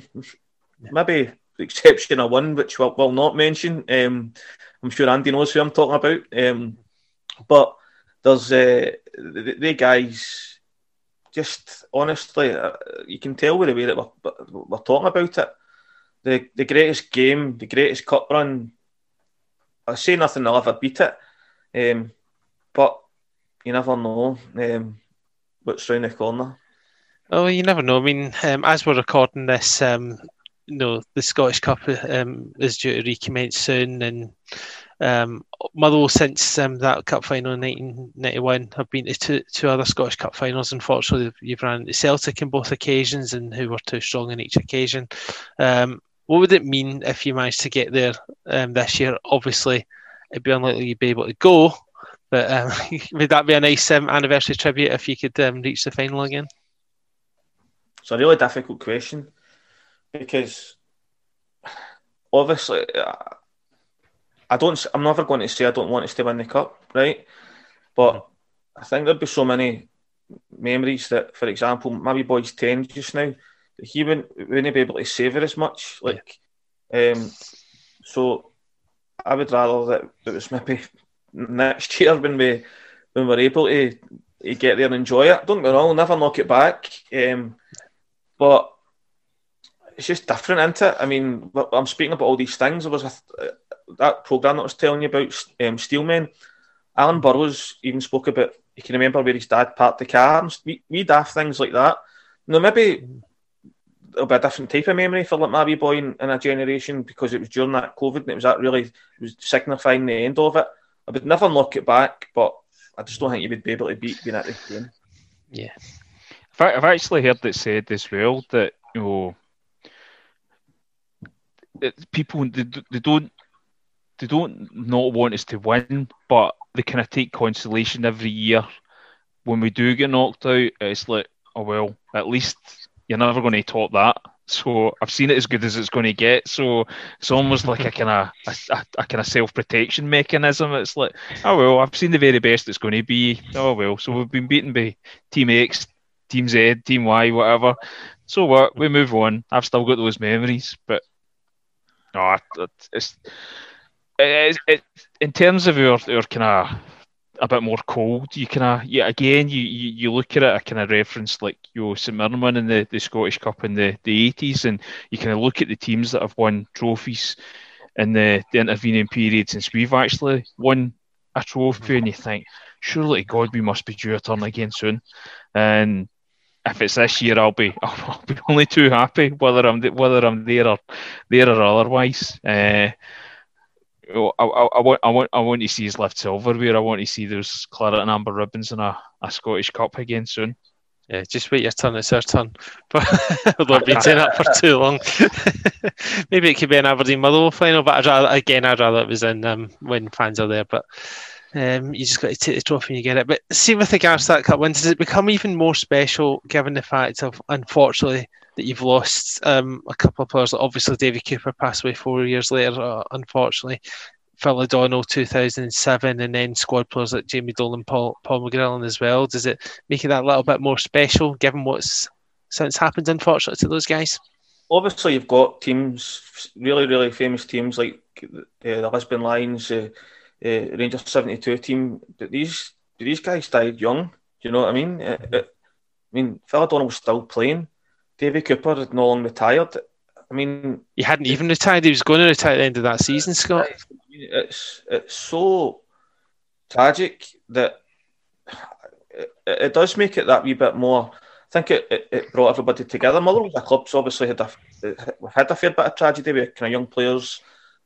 Andy Thompson passing away and stuff like that. But for me, particularly when Phil passed away playing for the club, and there were so many memories. I mean, his first goal was in the cup final. The digging determination to win that ball to get to Stevie Kirk. You're totally bang on with what you say. It does make it quite emotional when you get on to talk about it. And I think that, again, emphasises what I said earlier on about there's so many factors in this cup final team that make it special, unique. And I suppose it'll be the same for every other club, that they'll have their own special moments and stuff like that. But you're right. I mean, Jamie Dolan, Paul McGrillen, young guys, and part of probably one of the most famous Motherwell teams that there ever will be. I think their place in Motherwell history is assured. Obviously, the kind of the element of tragedy involved.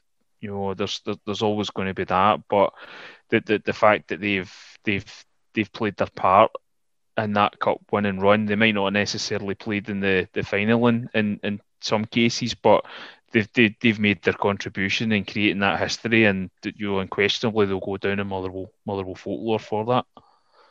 Yeah, without a doubt. I mean, the names are always going to be remembered, whether it's the high-profile ones like Cooper and O'Donnell, or the young players as they were at the time of McDonnell and McGrillen. It's, you know, they'll be a part of the club forever. And just to sum up before we finish up, asking pretty much the obvious question. Just what does the whole, just talking about this cup run, you know, what does it mean to you? Just what you went through back in 1991. For me, it's the most enjoyable kind of it's even part of your life. It's one of the biggest factors in my life, winning that cup. And people say solo football. To me, that's football's like my religion, my passion.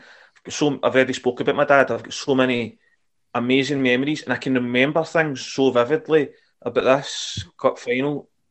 Without doubt, the greatest game that I've ever been to, and I'll never forget it. And I think that every player that gets to a cup final with Motherwell should watch the whole cup run and listen to guys like us, because they become heroes for the rest of people's lives. I mean, without being disrespectful to the likes of Ian Angus, we'll use for an example, probably a legend because he won the cup with us, and he's a hero to me because of that. Scored a cracking goal in the cup final, so it's just phenomenal what it meant to me. So many memories that I've made with my dad, my family, supporting a smaller club. Speechless to say, and just hopeful that it happens again. That's it. It's one of your key lifetime moments, particularly with the fact that it's proven to be almost like once in a lifetime for pretty much most of the kind of Motherwell fans. I don't imagine there'll be too many kicking about that'll have seen the previous kind of cup wins in the 50s. It may well be, but for most of us, even there's kind of lots of our support that clearly they haven't seen us win the Scottish Cup for Scots Laddie, for example, as well. It's you've been there, you've got that personal recollection of it. You can hand down those memories in the same way that Motherwell fans of older generations were handed down the stories of the wins in the 50s, the Ansel Babes, and all of the kind of the players of those decades and stuff. We're kind of in football in terms, we're kind of passing down the kind of tales, our heritage of our club to kind of new fans, if you want to call it that, or younger fans, whatever. But personal wise, it's one of the kind of key points in your lifetime that we were there when we won the cup, and that's always going to be a moment to cherish. And cherish them. You should continue for the rest of your days. Definitely. It's a wonderful period for the club. Wonderful period, for Scottish football. With a wonderful cup final, and you have summed up perfectly well, guys. So, Scott and Andrew, thank you very much for your time and for sharing your memories of the 1991 Cup Final. No problem. Thanks very much. Pleasure. Really, really enjoyed it. I could talk for another hour about it without any problem. There's O'Donnell. Ferguson into space for Griffin, who's doing some good work on the right from Motherwell. Releasing the early cross. There's Ferguson! It's a classic from Motherwell! Now in the final part of this Motherwell Cup Final 1991 special. So we've heard from the commentator of Jock Brown. We've heard from two Motherwell fans who were there. What about the players' perspective? I'm joined by the man who scored the opening goal in that epic final against Dundee United, Ian Ferguson. Ian, thanks for coming along. How are you doing? Yeah, I'm very well, John. Thanks for having me, mate. It's always nice to roll back the years and think about the 30 years ago that we won the Scottish Cup with Motherwell. So yeah, it's good to be here. Yeah, I mean, it's a bit strange. I mean, you've probably been hoping to have been having a reunion or two this year, but obviously because of current restrictions, it doesn't seem to be possible. I mean, so these sorts of things are probably the best you can do right now. I think that's the case. I've spoken to a couple of the ex-players about it, and we all realise that it's not safe to have any events this year, but it's a shame because we had one for the 25th anniversary, and it was good to catch up with the boys. And again, we're at another landmark, obviously 30 years since we won the cup. It would have been nice to get together. Always good to see friendly faces, and it rolled back the years, really. It's hard to believe it was 30 years ago. I know. I mean, I was only 10 years old, and it was the second cup final I watched, and it was, and it's still, though there's been a couple not bad ones since then. This one's by far the best because of the stories involved. So, in terms of your journey to this cup final, it actually started in December 1990 when you signed for the club. After, I mean, because I understand you're a local boy and that you were playing for the boys' club, but you didn't. But you went elsewhere. And then, what was it like when you finally signed for Motherwell? Well, as you say, that I played with Fir Park Boys Club, and again, I get the opportunity to sign for Dundee on schoolboy forms when I was 13. They actually signed me on my 13th birthday because that was as quick as they could actually do it. They'd been coming to my house for about a year. We did approach, because I was at the boys club at the time, I think Ian St John was the manager at Motherwell. And again, the boys club managers just said to him that did they want to sign me, because obviously I would have looked at signing for Motherwell as well. But he thought I was too young. So I signed for Dundee, and a roundabout way, many years later, I came back to my local team, and we managed to do something that hadn't been done for a number of years, and win the Scottish Cup. So it was a great story from me going, plying my trade elsewhere. And then I did actually think that Motherwell would have been my final club, but unfortunately after the cup final, myself and wee Tommy fell out. So he made my life a wee bit of a misery for a wee while until he moved me on again. So that was the unfortunate aspect of the move. But it was great to come back to my local club and have the good fortune to play in a really good team, a really good mixture of youth and experience at the time. And we gelled very well, and we went on that cup run. We had a decent run in the league as well.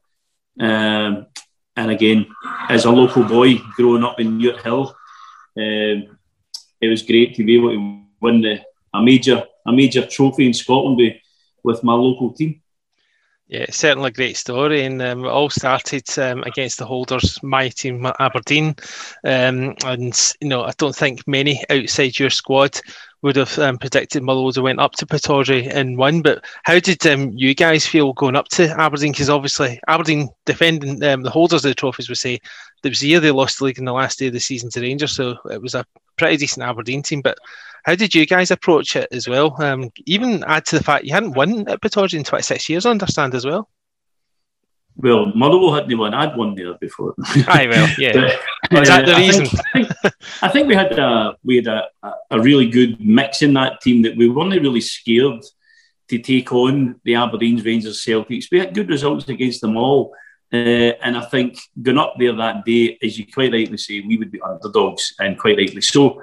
But we put up a good show. I mean, I remember obviously Stevie Kipp coming on and scoring the goal. That's what Stevie was renowned for during that cup run. But I actually took off that day, and Stevie came on and scored the winning goal. But we always had the chance of doing that. When you've got a team that's got Phil O'Donnell, Tom Boyd, Davy Cooper, Stevie Kirk, myself, I had a bit of experience, and Bobby Russell, players like that. Then I think we always had the confidence in ourselves that wherever we went to, we would put up a good show.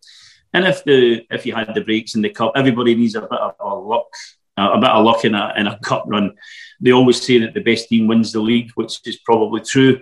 But sometimes you can go on a wee run in the cup, and you can say, well, the phrase, their name's on it. As the cup run went on, we had a few obstacles to overcome, and we did ride our luck a wee bit. But you need to do that to win a cup competition. So again, it started at Pittodrie, where, as you quite rightly say, no one would outside our team and supporters would probably give us an earthly of winning up there, but we managed to pull off a kind of a shock result.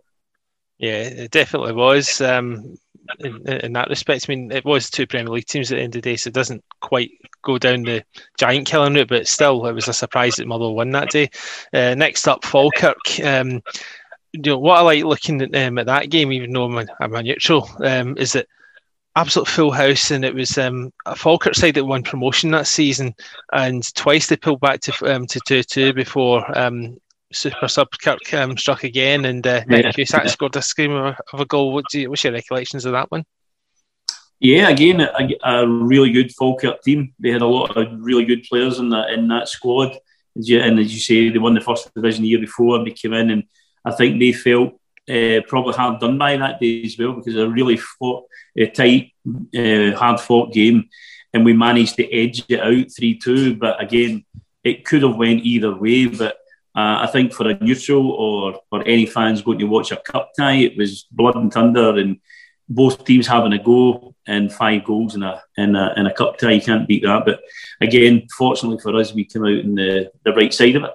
Yeah, 6-goal thriller, 4-2 win, and then as it transpired, you talk about some of the luck in the cup. The performances against Morton, especially in the first game, weren't particularly great.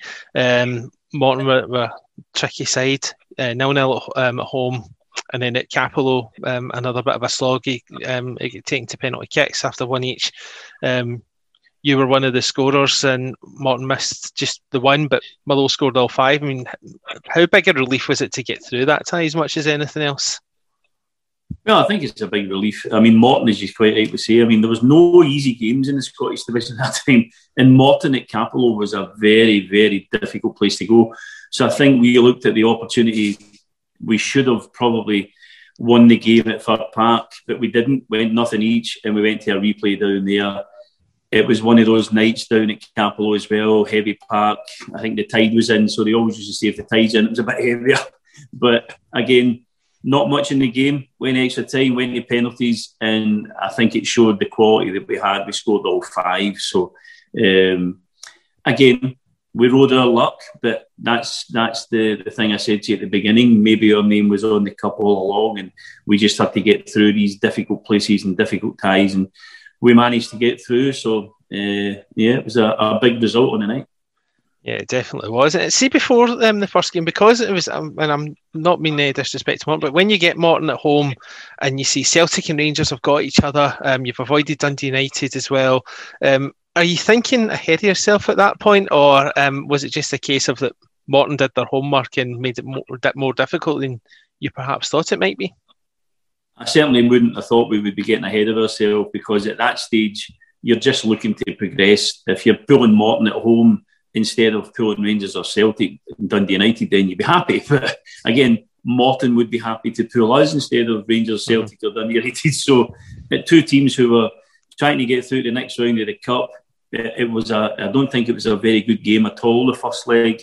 And again, even the one down at Cappielow probably was a hard-fought, scrappy, not a great entertainment to watch. But again, in the Cup scenario, the result was the be-all and end-all. So even though it took us to extra time and penalties, we managed to get through there into the next round. So very happy with the result, maybe not the performances, that's all.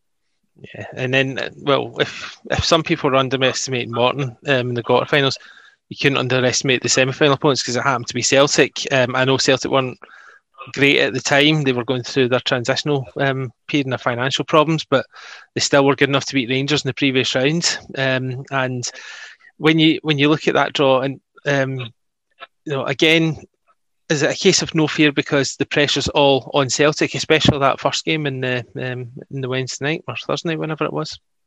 Well, the first game we should have won, to be honest. I mean, I think everybody agrees that we should have won that game.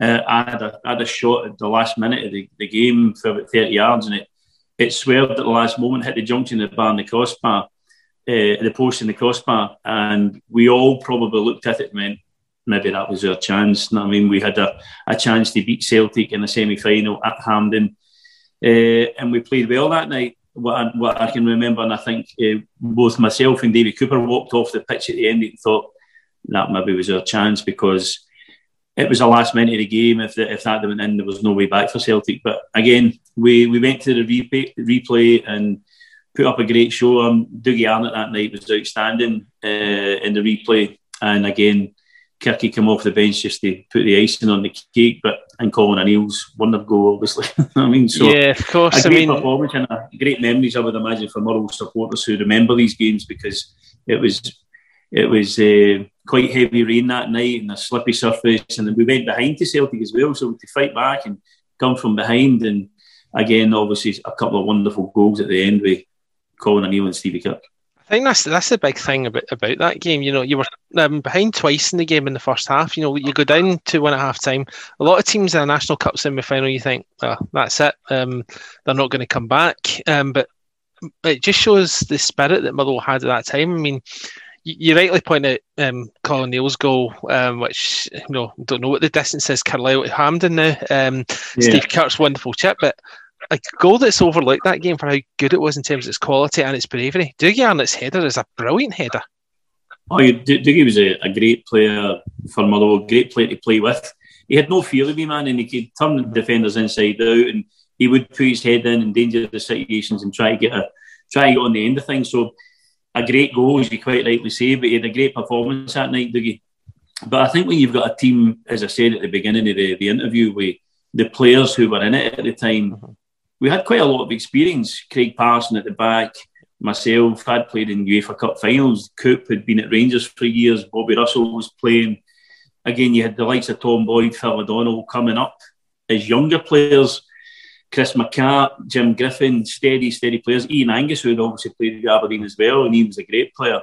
So I think we Tommy had put together a good mix and a blend of players, and certainly some of the boys like myself and Coop and Craigie Parson, we'd won at Hampden before. We'd had the experience of getting through semi-finals, getting to finals. So I think that helped in the mix of the team, and the fact that we wouldn't give up. We would always know keep going, because you know what, anything can happen in a cup tie, anything can happen in a big semi-final game, and just because you go a goal behind, you're not going to give up. Exactly, and your form getting into the cup final continued to improve. It's not as if you wound down for the cup final. I mean, you beat Rangers in the penultimate game of the season 3-0 at home. Yeah. That just shows that you weren't taking your foot off the gas. And when I look at the starting lineup, and I think of some of the guys who missed out, I know Nick Cusack was injured, but John Philbin wasn't in the squad, because I know there was only 2 subs in those days. There was Bobby Russell, you mentioned, wasn't in the squad. Paul McGrath was still young, God bless him. Jamie Dolan didn't make the bench. That's quite a good calibre player to leave out.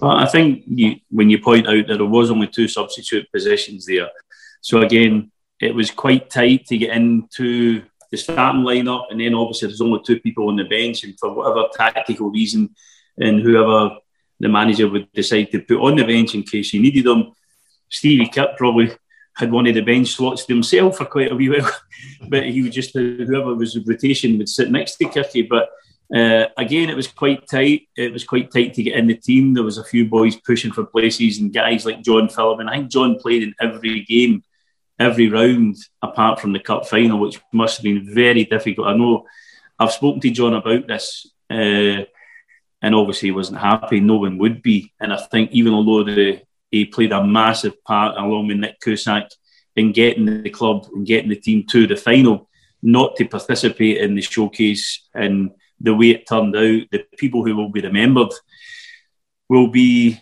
the guys who started and the guys who scored and the guys who were on the pitch. But you can't forget the massive contribution of John Philbin, Nick Cusack, boys along those lines, who a great contribution to get us there. We managed to win the final, but without their contribution, we wouldn't have been there in the first place. Yeah, exactly. It's just a shame in those days the medals only went to those who were in the final squad, and they didn't hand them out further down, but like modern day. In terms of the build-up itself to the final, I mean, obviously there would have been lots of local shops with, the Clark Amber bunting, the cakes in display. I mean, what do you recall in terms of the build-up in the town of Motherwell? Well, again, we didn't really get into the town centre in Motherwell too much. Before the game, we were preparing, obviously, as we would normally do. We had a lot of games on, as you quite rightly say. We beat Rangers 3-0 near the end of the season as well, and we were hitting a good bit of form. But we just went about our business as normal, really. The build-up to the actual game, then you could feel the excitement gathering with the ticket office being queued out and people turning up at the ground, and all the interviews that go along with cup finals. Again, we had the experienced boys we'd all experienced that before, and you knew the build-up would be kind of busy and people would want a bit of you and they would want interviews here and interviews there. But we just tried to concentrate on our training and the preparation for the game. And beforehand, we were taken away to, I'm sure we went to Irvine, to a hotel down in Irvine to stay for a couple of nights before the game and prepare. And then obviously you had the very sad news that Tommy and Jim McLean had lost their father as well. So that put a wee kind of mood over the camp, and Tommy didn't come down until the night before the game.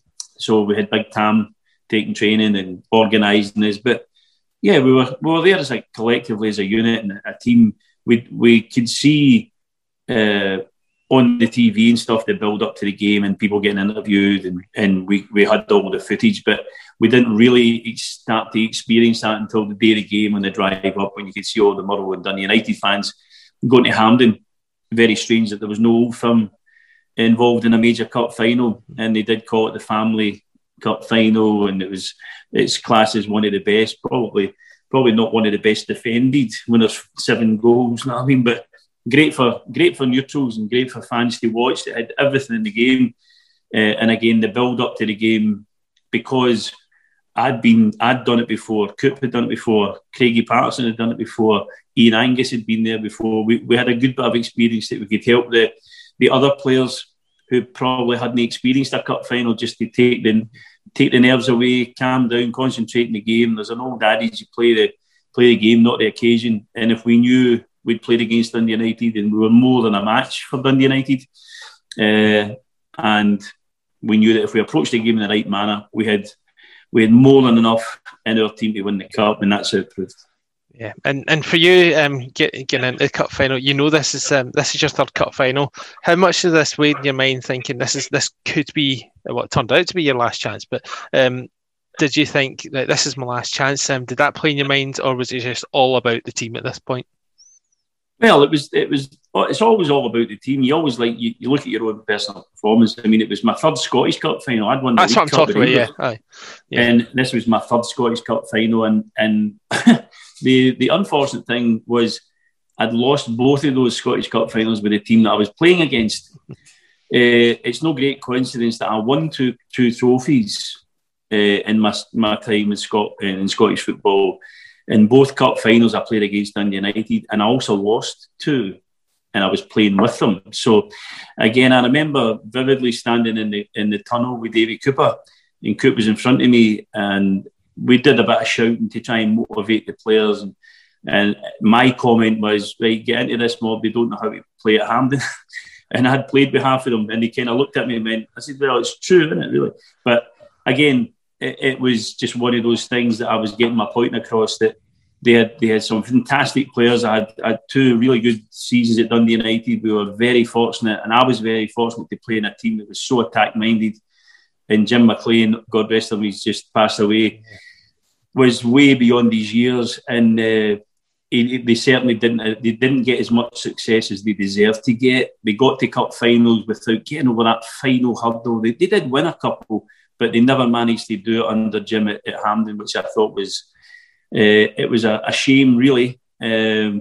More credit to him for getting them there on a regular basis, but unfortunately for him, it was Motherwell's Day that day as well, and we walked off the pitch with the trophy, and I had to go round about some of my ex-teammates and pull them up off the ground, and it wasn't a nice thing to do.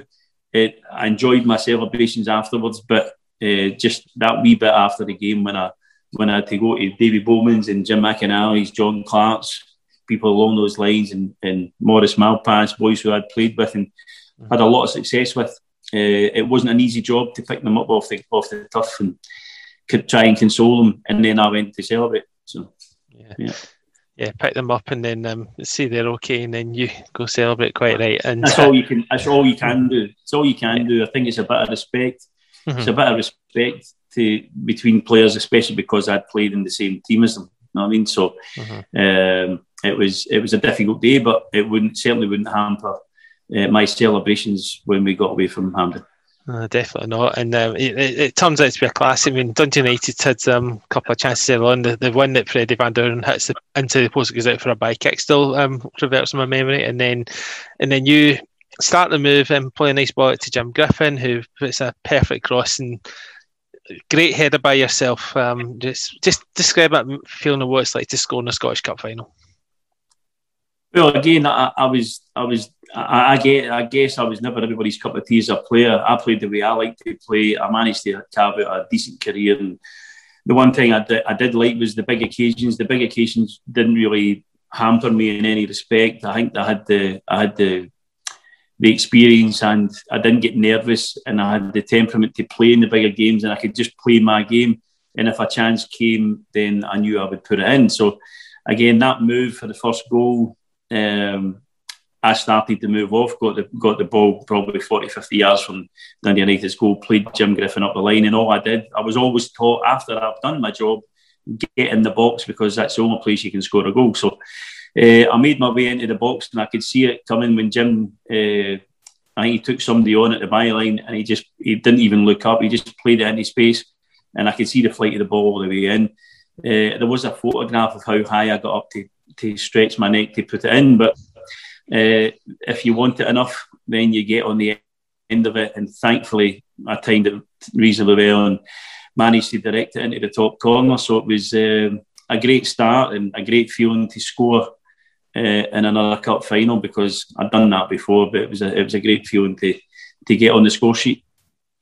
Yeah, without a doubt. And as things transpired, obviously, when you scored in the League Cup final, it proved to be part of a winning team, and then this also proves to be the same. But there was a lot going on. It wasn't the winning goal, because there was a lot happened in between. And starting off with Ali Maxwell getting clattered by John Clark and ended up with broken ribs. But because there was no substitute goalkeeper, and there's a fear that Steve Kirk might have to go and goal, he bravely played on, but it did affect him for a wee bit, because he possibly, if he hadn't been injured, might have got down to that Dave Bowman shot. I mean, how worrying was that initial period when he got injured?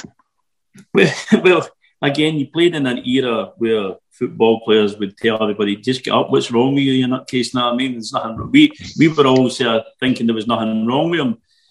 I would like to run into Big Clarky myself. I mean, John Clark's a big fella, and if he clatters you, then you're going to feel that. But again, the goalkeepers were used to going over at all how bad Ali's injury was. So we didn't really probably take it into account until after the game that he was in such pain, and he was hampered for coming out for things. I mean, the last goal Dan Jackson gets, I think if he's fully fit, he saves that as well, because he comes out and he wins that ball. But again, all credit to him. Somebody said to me, we did the things for the 25th anniversary, and they actually said to me, who do you think was man of the match that day? I didn't think it at the time, but having watched it again, I would have gave it to Maxie just because of his bravery and the way he carried on playing. And I mean, he ended up in hospital after the match when we were all out and stuff. So, very brave performance. And it was unfortunate that happened. But it just shows you the challenges today in comparison. I mean, are crazy. I mean, it's a non-event when they get touched just now. I mean, they blow them over and they do 3 pirouettes and they're all injured. But I mean, Maxie played on for God knows how long he played on for, but to go to the end of the game and then extra time. I think he had 2 or 3 broken ribs, and he was in a hell of a lot of pain. So all credit to him, and a very brave and memorable performance from Ali. So all credit to the boy. See, to be fair, for that save in extra time for Maurice Palpas alone, that diving tip into the top corner, he probably deserved the man of the match for that alone. And someone else who was brave in that cup final was Phil O'Donnell. Lots of feet high up in the air, and he just flung himself, just showed determination to get that ball and head it in the back of net. His first goal for the club, and what a moment, God rest him. Yeah, I mean, young Phil was a fantastic footballer and such a lovely boy. I mean, he was obviously young Phil to us. He was just breaking into the team, and Cook took him under his wing, Marcel, Bobby Russell, the experienced players. We could see the potential that the boy had. A box-to-box player.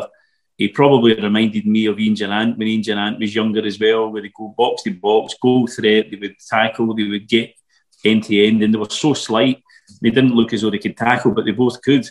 And I think Phil, he epitomised everything about that day when he put his head in, as you quite rightly say, to a crowd of bodies and to get his goal. But it's so sad that he's passed away so early in his life. And again, he passed away on the football pitch, which was very poignant, I suppose. Against United as well. Against United, but again, to die at such a young age is a real shame. But a fantastic player, fantastic fella, fantastic teammate. God rest him. He's not with us anymore. But no one will ever forget Phil's contribution to Motherwell in general and to that day. So yeah. Yeah, without a doubt. He was a super player at that time for Motherwell, and it's, she rightly say, it was unfortunate what happened to poor Phil, God bless him. And then, I mean, when Dan Jackson, you mentioned that he equalised from Dan Jackson, because you went 3-1 up 3-9, gets a good goal he scored that day, and then John Neilhead's won a couple of minutes later. And then when Dan Jackson equalises, a lot of people again would have probably thought, this extra time's only go one way, the momentum's with United. What did Tommy McLean have to say to you guys to say, forget about that, let's get ourselves back in front here, which obviously ended up happening a few minutes later with Steve Kirk. Quite quick in extra time, that goal. Yeah, I mean, I can be 100% honest here. I wasn't happy I'd been getting took off. So me and Tommy had words, which probably ended my Motherwell career, to be honest, because he asked me before the game when he was picking the team down in Irvine on the Friday night before the game. He kept me back from the team meeting because he'd named more or less everybody apart from myself or Stevie Kirk.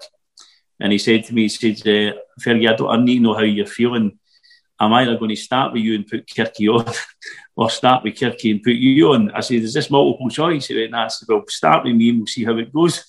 So when I started and I scored the first goal and I thought I was having a decent game, when he pulled me off, I wasn't happy. So again, from a selfish point of view, that was me. I wasn't happy at being taken off. Dundee United had equalised and I think I was on when it was 2-1, and then he took me off and I blew up at him. So I went into the dressing room, had a cup of tea whilst the game was going on. So when I came back out, it was 3-2. And then I saw the last minute equaliser from Darren Jackson. So again, I did miss a wee bit of the action when I went for a cup of tea. So again, people can say about it whatever they want. That was just the way I was. And so when I came back out, I watched the extra time period. But what Tommy said to everybody would probably the motivational side of things. You had experienced players in the pitch as well. And we all knew it was extra time. It's still up for grabs. We can still win this.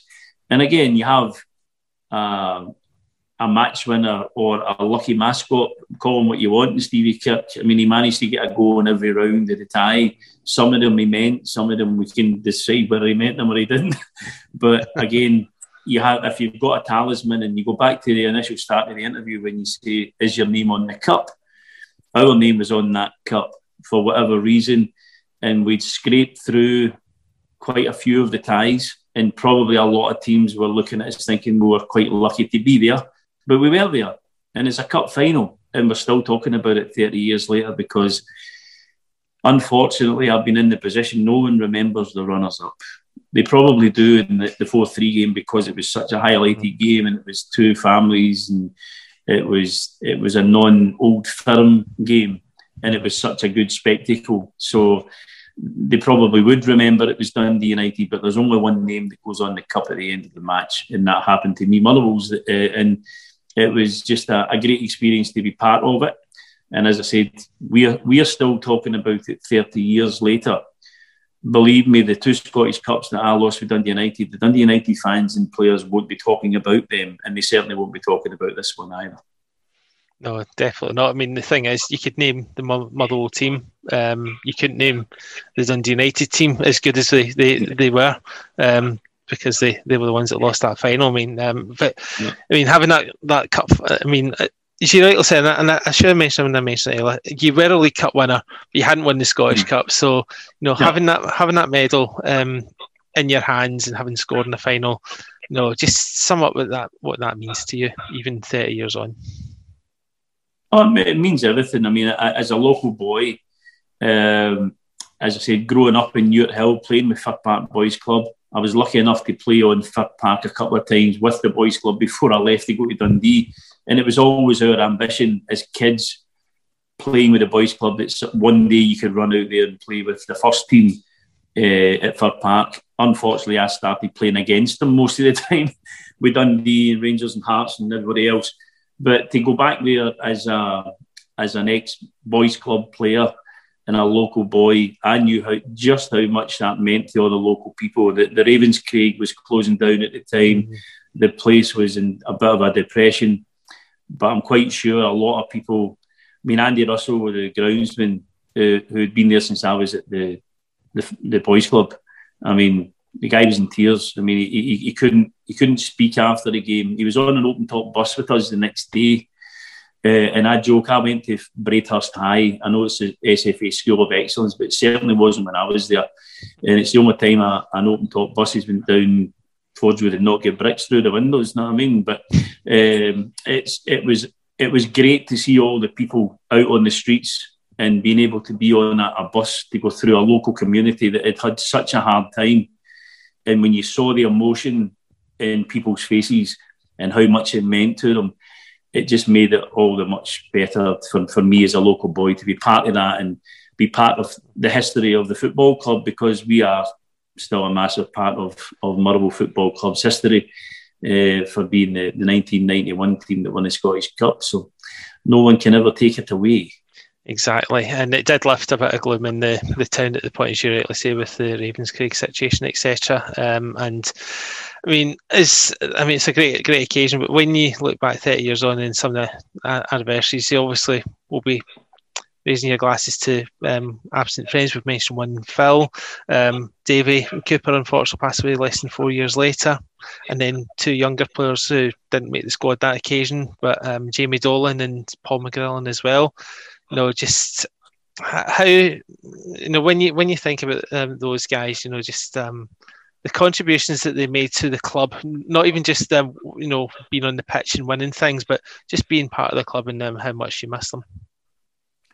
Oh yeah, of course. Every time we do get together, we would all be thinking about the boys who were in that squad of players. There's 4 boys who are no longer with us. And again, obviously everybody knows about Coop and Phil because they were more high-profile players in the old firm and stuff. But young Jamie Dolan, I mean, I used to have a laugh with Jamie. He came from Salisbury. My father was born in Salisbury. And I used to call him Spider-Man because I never seen anybody crawl with me Tommy as much in my life. But he liked me and Jamie had a bit of banter, and I liked him and he liked me. And he was just such a really dependable player. You could put Jamie in any position.